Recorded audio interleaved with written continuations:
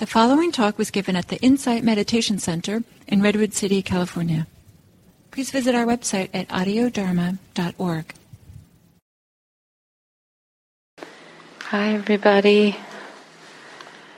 Wow, nice to see you here. And Jamie and Jane on YouTube, thank you for your note. Glad you're with us.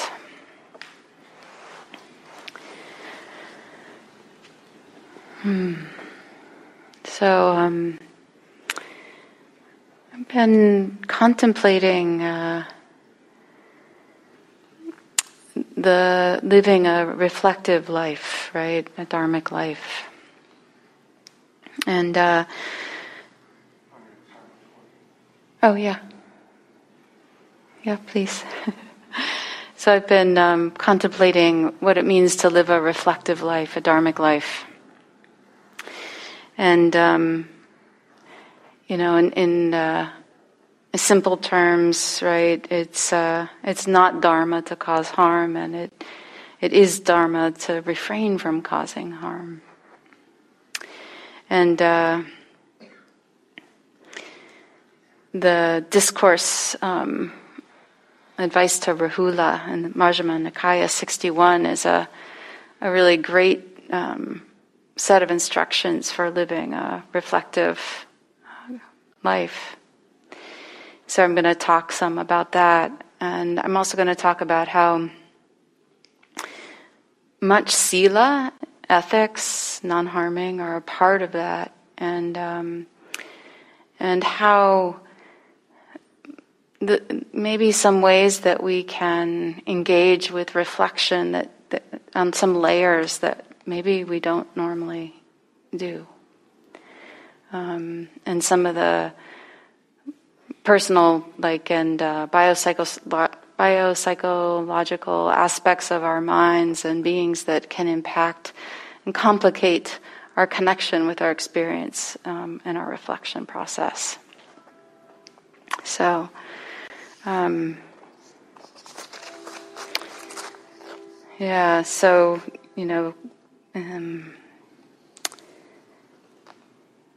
the Dharma is a manifestation of non-harming. It's the embodiment of non-harming, right? And this becomes possible as we live a life that's reflective.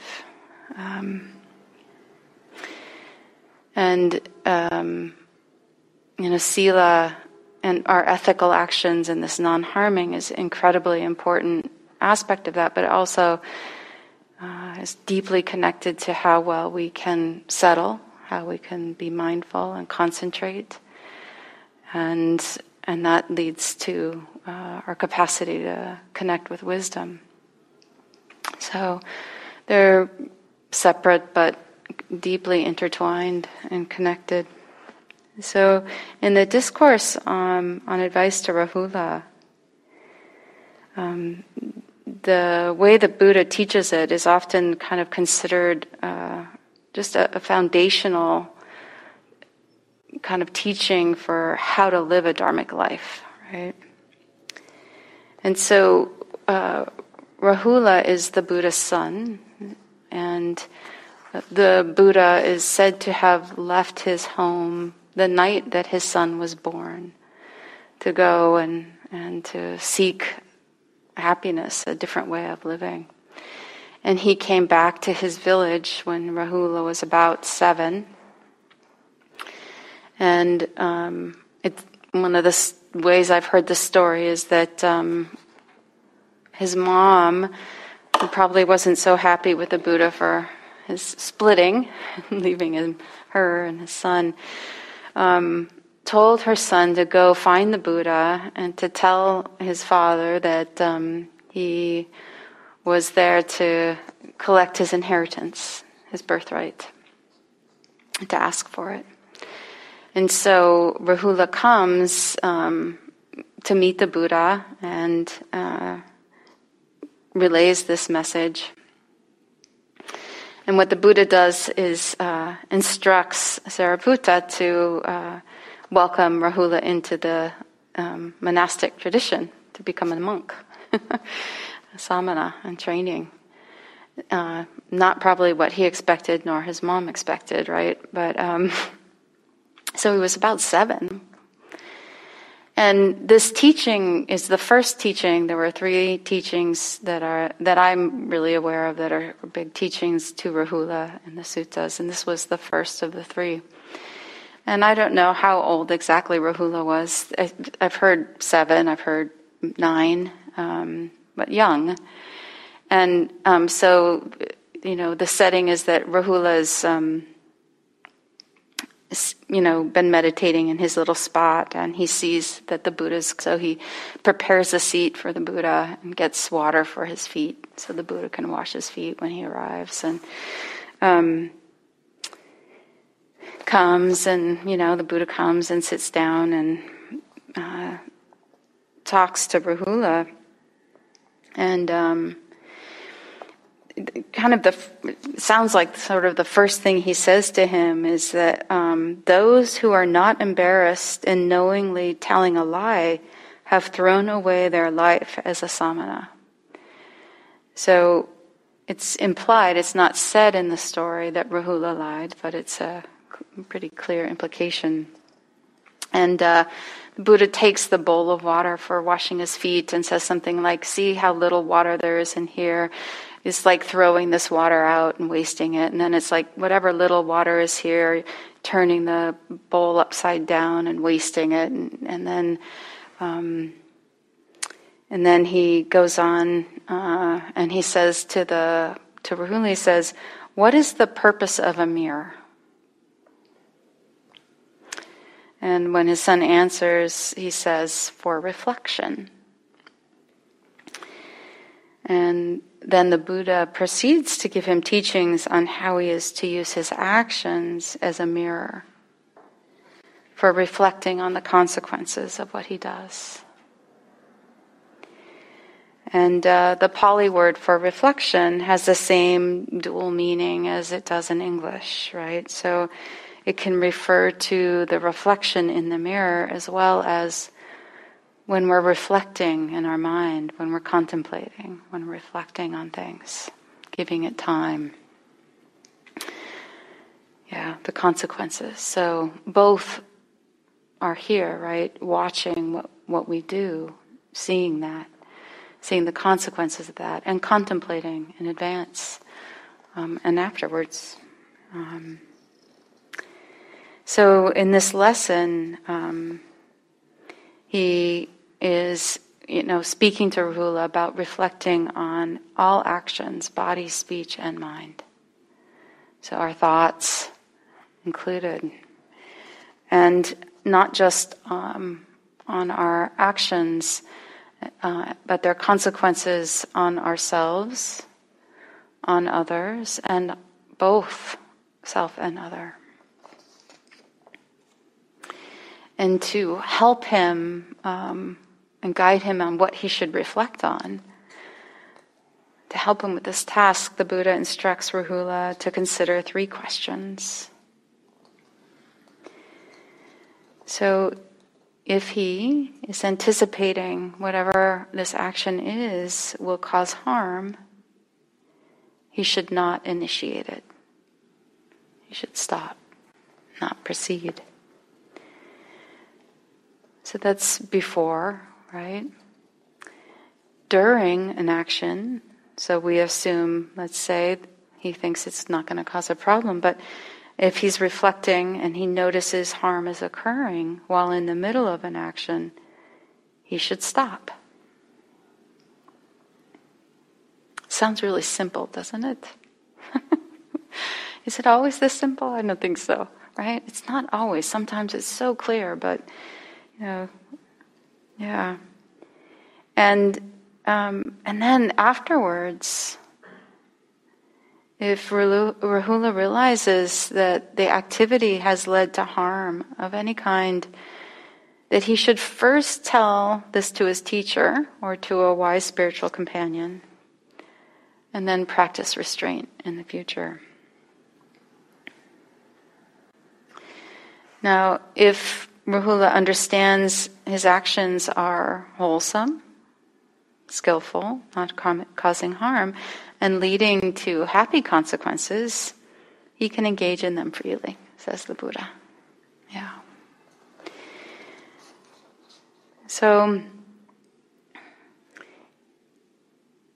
he also kind of talks about these. There's this three pairing in here: harm and non-harming, wholesome and unwholesome, which also could be thought of as skillful and unskillful, and suffering and happiness, dukkha and sukha. So we have reflecting before, during, and after, and we have reflecting on the impact for self, other, and both. And then we have reflecting on these three potential ways to evaluate what we're contemplating doing or have done. So the Buddha gives him this guidance, and he doesn't say, okay, don't do these things. He says, reflect, right? So this is so much about the practice, the art of our practice is, it's impossible for us to have it be about just what we do and don't do, right? It's a complicated life, complicated relationships, so many possibilities of things that can and can happen. It's so interesting how much the Buddha pointed not to these, mandates, but rather to staying aware, staying present and connected, and reflective about what's happening. And in these instructions, he is really, really reinforcing the idea of impact over intention. So often we get caught, right? If we've done something, maybe I should just speak for myself. If I've done something and my intention was not consciously to cause harm, but I have, some way triggered something in somebody or caused some harm, it's can be a little bit automatic to want to respond by clarifying what my intention was, instead of just staying with what the impact was. Just really honoring that, because that's the consequence, right? And it may not be that I did anything horrible, but if the consequence of an interaction is to cause some distress, I want to attend to that first, right? Not try and protect my ego or my goodness, right? My image or whatever it is. But it gets tricky. It can be sticky in this space, right? So I really appreciate this focus on noticing the impact, having that feedback be what we pay attention to, that we honor that more than sort of what we were thinking we were doing or trying to do. I also think it's incredibly inclusive to really spell out that we don't want to harm ourselves, we don't want to harm anybody else, and we don't want to harm both, right? So it's not like, I can harm myself but not harm you, right? Or harm you but not myself. It's like, no, we don't want to harm anybody. The other thing that really stands out to me that seems quite, really important and social, it's relational, is that the Buddha tells us to go talk to somebody when we reflect and we've seen that what we've done is causing harm. He encourages us to share it, to not keep it quiet and hidden, to make amends potentially even, right? To bring it into the world and not just let it sort of be quiet inside. So all of this says to me, we're living a life of caring. To care, we need to care about what our experience has been, what things have been going on. And And to do that means we need to look, to listen, to relook. And I think that for me, another area where this is invites a deepening is, how do we really know when we're causing harm or not causing harm? How often, are we actually paying attention to the subtle suffering that we're experiencing, or asking others around us if we've harmed them in some way? How often are we just sort of assuming that what we're doing is the norm and it's fine or whatever, right? It would be impossible to do this constantly, but it's also, well, maybe it's not impossible, right? But it's a challenge. And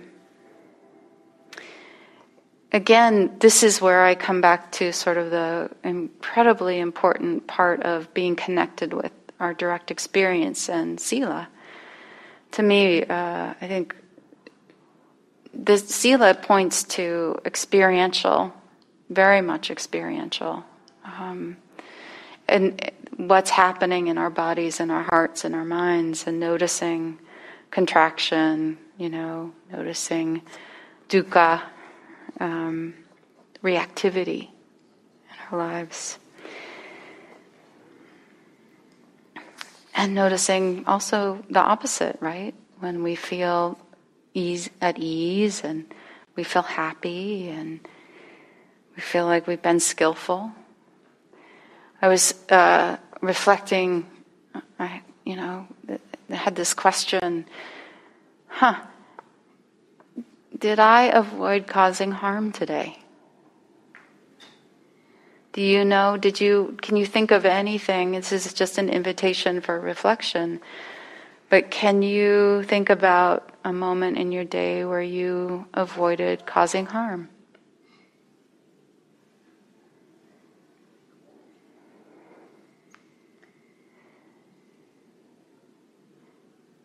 I was kind of thinking, well, some days I will accidentally kill an insect.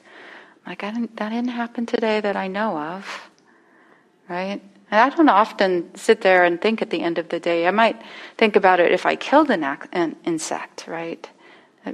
That will come up for me. But I don't often just say, oh, well, did I avoid causing harm today? I think so.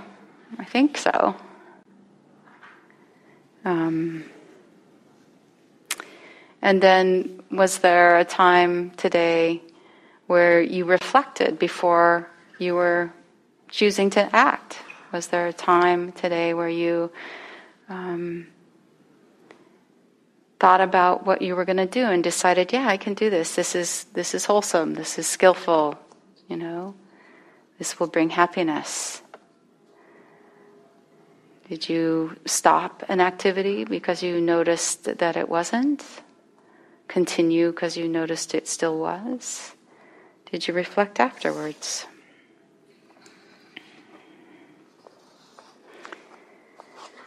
So one of the reasons I think that it can be a little tricky, or that we might be able to look a little bit more deeply,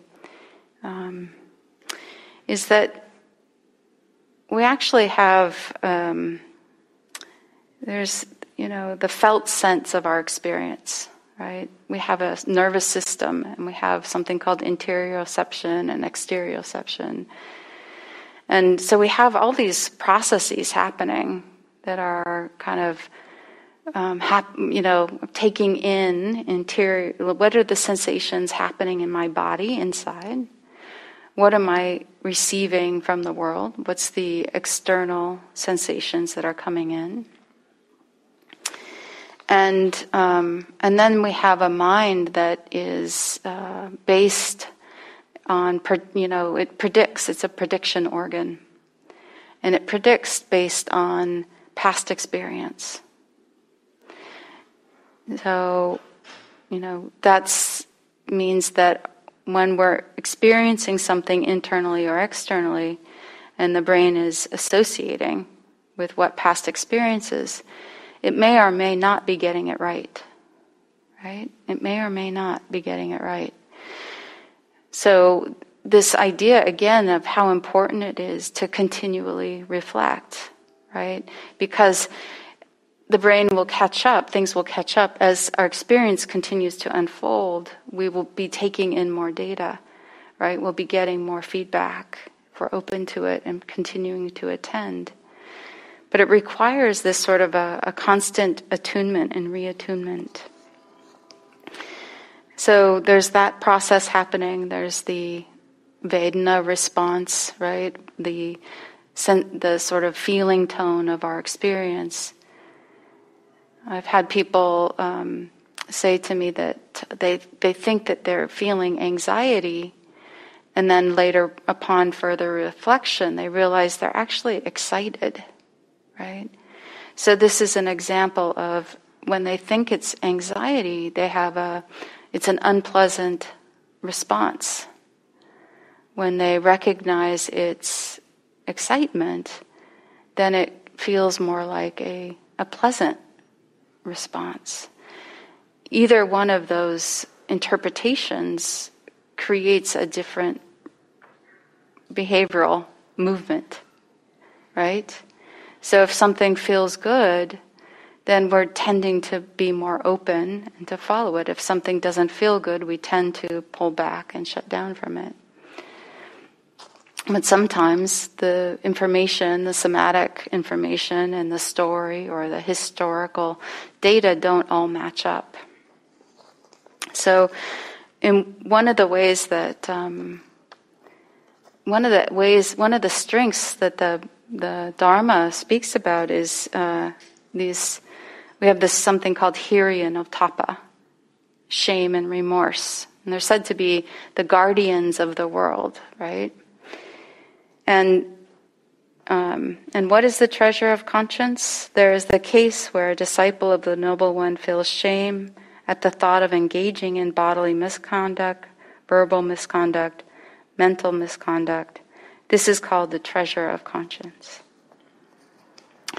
But I know for me that shame, right, is complicated. This is an example of sort of historical, the brain's history of experience with shame. That how, I can see in my own mind that there are times when I can feel that little nudge of shame, like, oh no, this is probably not a good action to take. And I feel like there are times that I just don't want to feel, there's something about not wanting to feel shame. I don't want to feel the sense of shame. So I think that there's this way that we can, especially when we've been really shamed and humiliated or feel a lot of we just generally tend that way. I think we can shut ourselves off from some of our inner wisdom, right? If we aren't clearly noticing our reactivity to something like the more pure form, maybe, of shame, which might be, and I think about the Western perspective of shame. Brené Brown, who's a shame researcher, she says, shame is I'm bad. Guilt is I've done something bad, right? And that's an identification, I am, right? And from a Buddhist perspective, we have the opportunity to really say, okay, I'm not my actions, right? So if I can make that shift and not identify, I think we don't have to have shame become toxic. We can actually use it to support ourselves. So there's some interesting research, around shame that there's some people who hypothesize it is our primary social emotion. It's an interesting thought. Shame informs us, right, of an internal state of inadequacy, unworthiness, dishonor, regret, or disconnection. is another person's view. Another way to say it is shame is a clear signal that our positive feelings have been interrupted. That's kind of a simple way with less reactivity in it, right? Sort of, oh, there's something here, the positivity, the flow has kind of halted here. And, when I'm thinking about trying to live a life where I'm not causing harm, and if I get too caught up in trying to never cause harm, I can make myself feel very, unworthy and bad. But I really have to think and focus that it's not really about being perfect. That it's much more about staying connected. That it's never too late to reflect. That we can reflect before, during, after, and after, and after, and after. Right? That it's never over. We don't have to. In a way, if we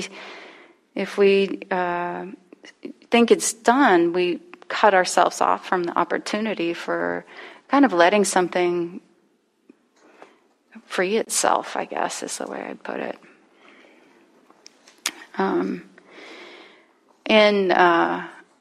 of the things that I found when I was looking into all this research on shame, I got kind of fascinated with it. In Japan, in the teaching and the teaching style, from what I read in the research, is actually to utilize mistakes as for learning in the classroom. So they actually students are directed to find their own way through difficult problems, and then the teachers lead discussions about the common errors and why they might seem plausible. And so in this way, they're really bringing sort of that opportunity to struggle and to make a mistake into the environment as a place for sharing and learning. Whereas in America, the students are, taught how to avoid making mistakes. That's the real emphasis in the teaching in general from the research I was reading. And so students are rewarded and praised when they don't make mistakes, right? And in general here, if we make mistakes, they equate to some sense of failure and hence shame. There's a great quote from Eleanor Roosevelt. It's, learn from the mistakes of others. You can't live long enough to make them all yourself. Right? I love that. It's so great. So, Dharma practice is, it's not an escape, right? It's an intimate meeting with the discomfort of reactivity, which is stress and suffering, the First Noble Truth. And it's incredibly important to turn toward that when it happens. So, one of the, this is just a very small example of my personal experience, but I picked my daughter up from the airport last night. And I had dropped my son off at 4 a.m. and I was picking her up at 10 p.m. last night. And I had sent her a text during the day just letting her know I'd been up since 4. So I was just, hoping I'd be there to pick her up. And when she got in the car, she made this comment about, it was kind of this sarcastic comment about, oh, I'm glad, thanks for going through all the trouble to come and pick me up, right? And there's just this little edge in her sassy voice. and I just, I was like, I reacted. I definitely reacted, and I, instead of kind of looking at the impact, I was there defending my intent. No, I said I'd pick you up. I was just letting you know I'd been up, and so it was kind of this Charlie Brown sounds, and then this morning. Right, I was reflecting on it, had a little bit of sleep, and I thought about it, and I thought, I think I hurt her feelings. And that's, I think that I couldn't see that or say that because I was reacting. And so I just sent her a text this morning and saying, I'm sorry if I hurt your feelings yesterday, And she didn't respond to that text, but she did to several others, right? So I knew that it was okay, right? And so that's an example for me of, reflecting afterwards, right? And not just right after, but the next morning after, and maybe even after it had come up a few times for me in my mind. It had come up. There's this really beautiful, inspiring idea in attachment theory, which is that there's rupture and repair, and we don't need to avoid rupture. We just need to pair it with repair. So here's a quote from Bonnie Badenoch, who wrote a book called The Heart of Trauma, Healing the Embodied Brain in the Context of Relationships. And she says, when we experience a break in connection, followed by repeated attempts at repair until the bond is restored, we build implicit pathways of resilience. Right? So when we have a break in connection, followed by restoring that bond, right? We build an implicit pathway of resilience, of bouncing back. And we come to know in a visceral way. And so this is coming back to that idea of the body, the somatic knowing, that when things break down interpersonally, someone will return to help us come back into relationship. And this wired-in optimism and expectation makes it much more likely that we will form lasting relationships that have this quality, as we accept and then rejoice in our humanness. And we offer this vital gift of rupture and repair to those around us. And I think this teaching that the Buddha offers is sort of supporting our ability to repair if we don't think it's too late, and we think, don't expect ourselves to have to be perfect. Maybe the perfection is in recognition and reconnection.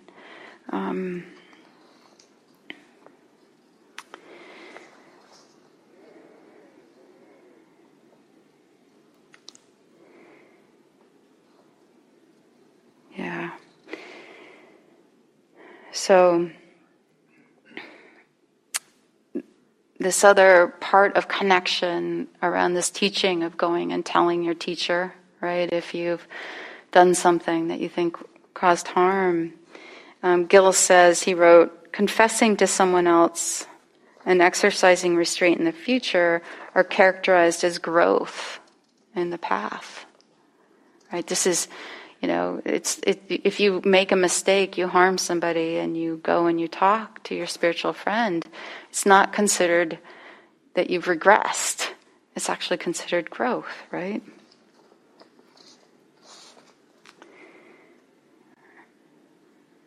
Yeah.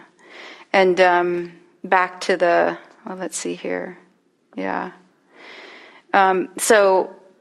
Speaking of Gil, I'll say, one of the things that happened, a couple things happened for me when I was early and in my relationship with Gil. One was that I was helping pack boxes to book boxes to ship off to the prisons. And I was in this room, and there's this beautiful table, this conference room table. And I had this big heavy tape gun, very heavy tape gun. And I pulled it off the package, and you know how they have those ridge ends. So I break the tape and boom, take a big chunk out of the table, right? And I was just mortified, and he wasn't there at the time, right? And I just remember being like, oh my God, what am I going to say? I felt so, non-mindful and, talk about shame. And I could, and I'm like, I got to tell him, right? So I tell him. And he was so kind, right? He was so kind. And there was another situation where I was managing in that bell. I hit the bell so loud, everybody jumped at the end of the meditation, right? It was just like, oh my God. And, one of the things that he said, I don't know, both times, one of the times was, there are no mistakes here. There are no mistakes here. Like, it's all okay, it's all included. So this, to me, this is such an important balancing point to our intention to practice a harmless life, right? Is to really hold all of this. And we don't have to be perfect, right? We just need to stay connected. We need to stay aware and open. And mistakes, like we learn a lot from them. Most people I talk to have learned more from their mistakes if they're willing to open up and sort of process them and share them, not keep them in secrecy. Most people feel like they've learned a lot more from those things than just a simple success, mostly probably because we didn't have to try so hard when something's successful, right?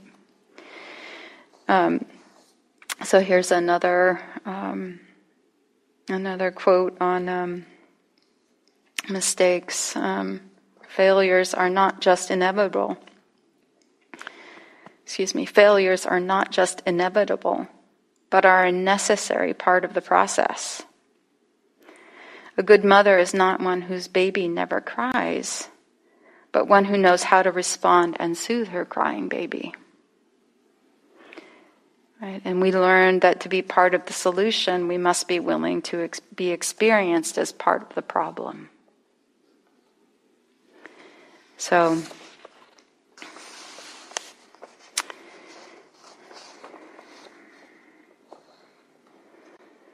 I think I'll just one more quote and I'll wrap up. And if anybody has any comments, anything they want to share, I'd be delighted to hear anything at all from you. But this is a quote by Sue Johnson, who does a lot of attachment and couples work. She says, "Love is a constant process of tuning in, connecting, missing, and misreading cues, disconnecting, repairing, and finding deeper connection. It's a dance of meeting and parting and finding each other again, minute to minute and day to day."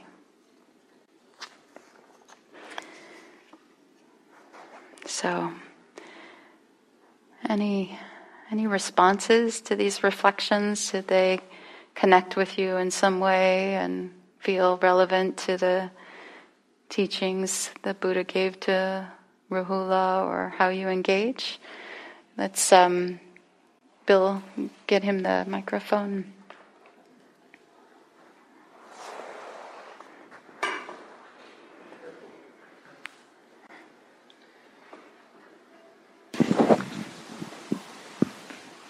No, I don't think you need to stop. Tanya, during your talk, got me to thinking about something. I like to think of my body as an early warning system. Yeah. So if I'm about to say or do something harmful, the anger results in all kinds of events in the body, contractions, in heart or stomach, or clenched jaw, clenched fingers, clenched hand. Yeah. And then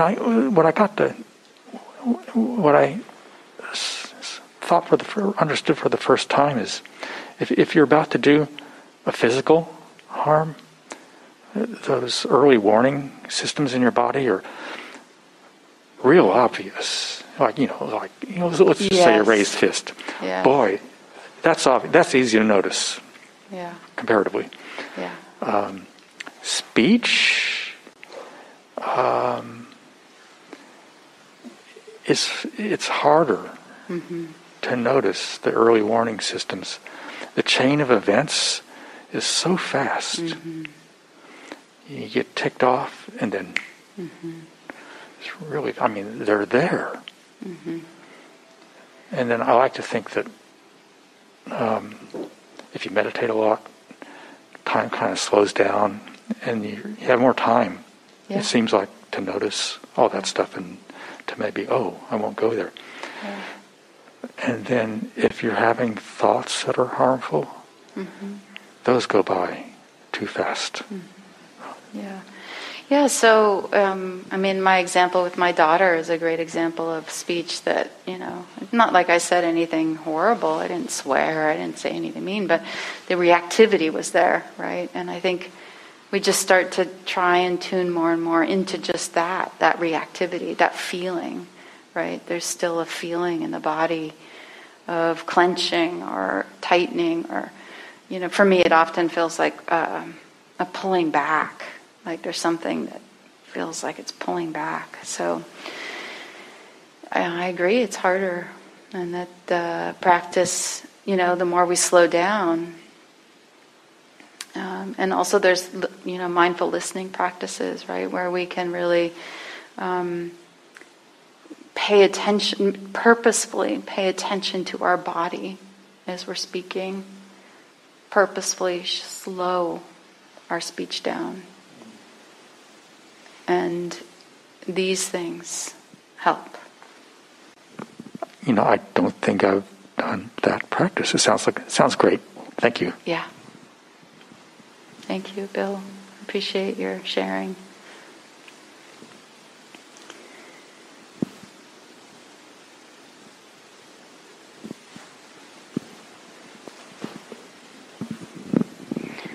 I found this very timely, coming after a holiday that usually is spent with many family members.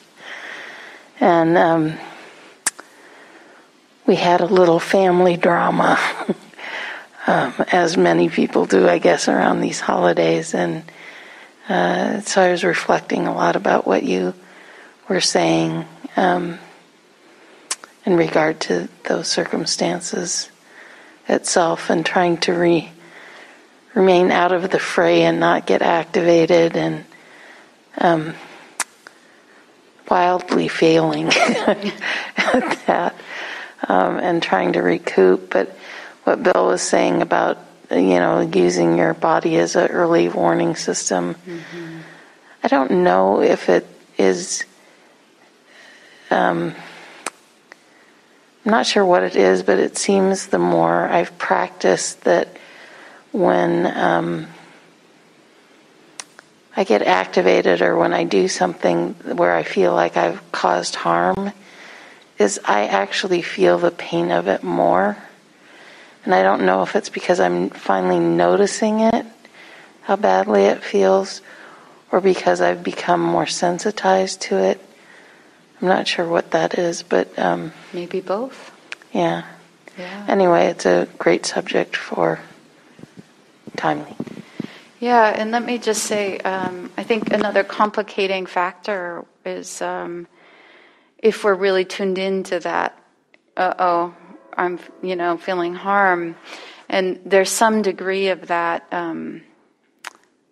slight shame response. I'll call it a clean shame response, a non-toxic response. The nervous system is still likely moving into actually shame physiology, which means that our capacity to think and reflect are diminished, and we move more into a frozen state. So it makes it harder. It makes it harder to have access, to full access, right, to our capacity to connect and relax and all of that. So I think it's a challenge, because we're dealing with a physiology that wants us to do the opposite of what we're going to try and do.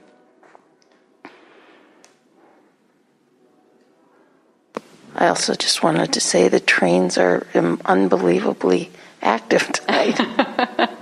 Nice to hear them again. Thank you all so much for being here.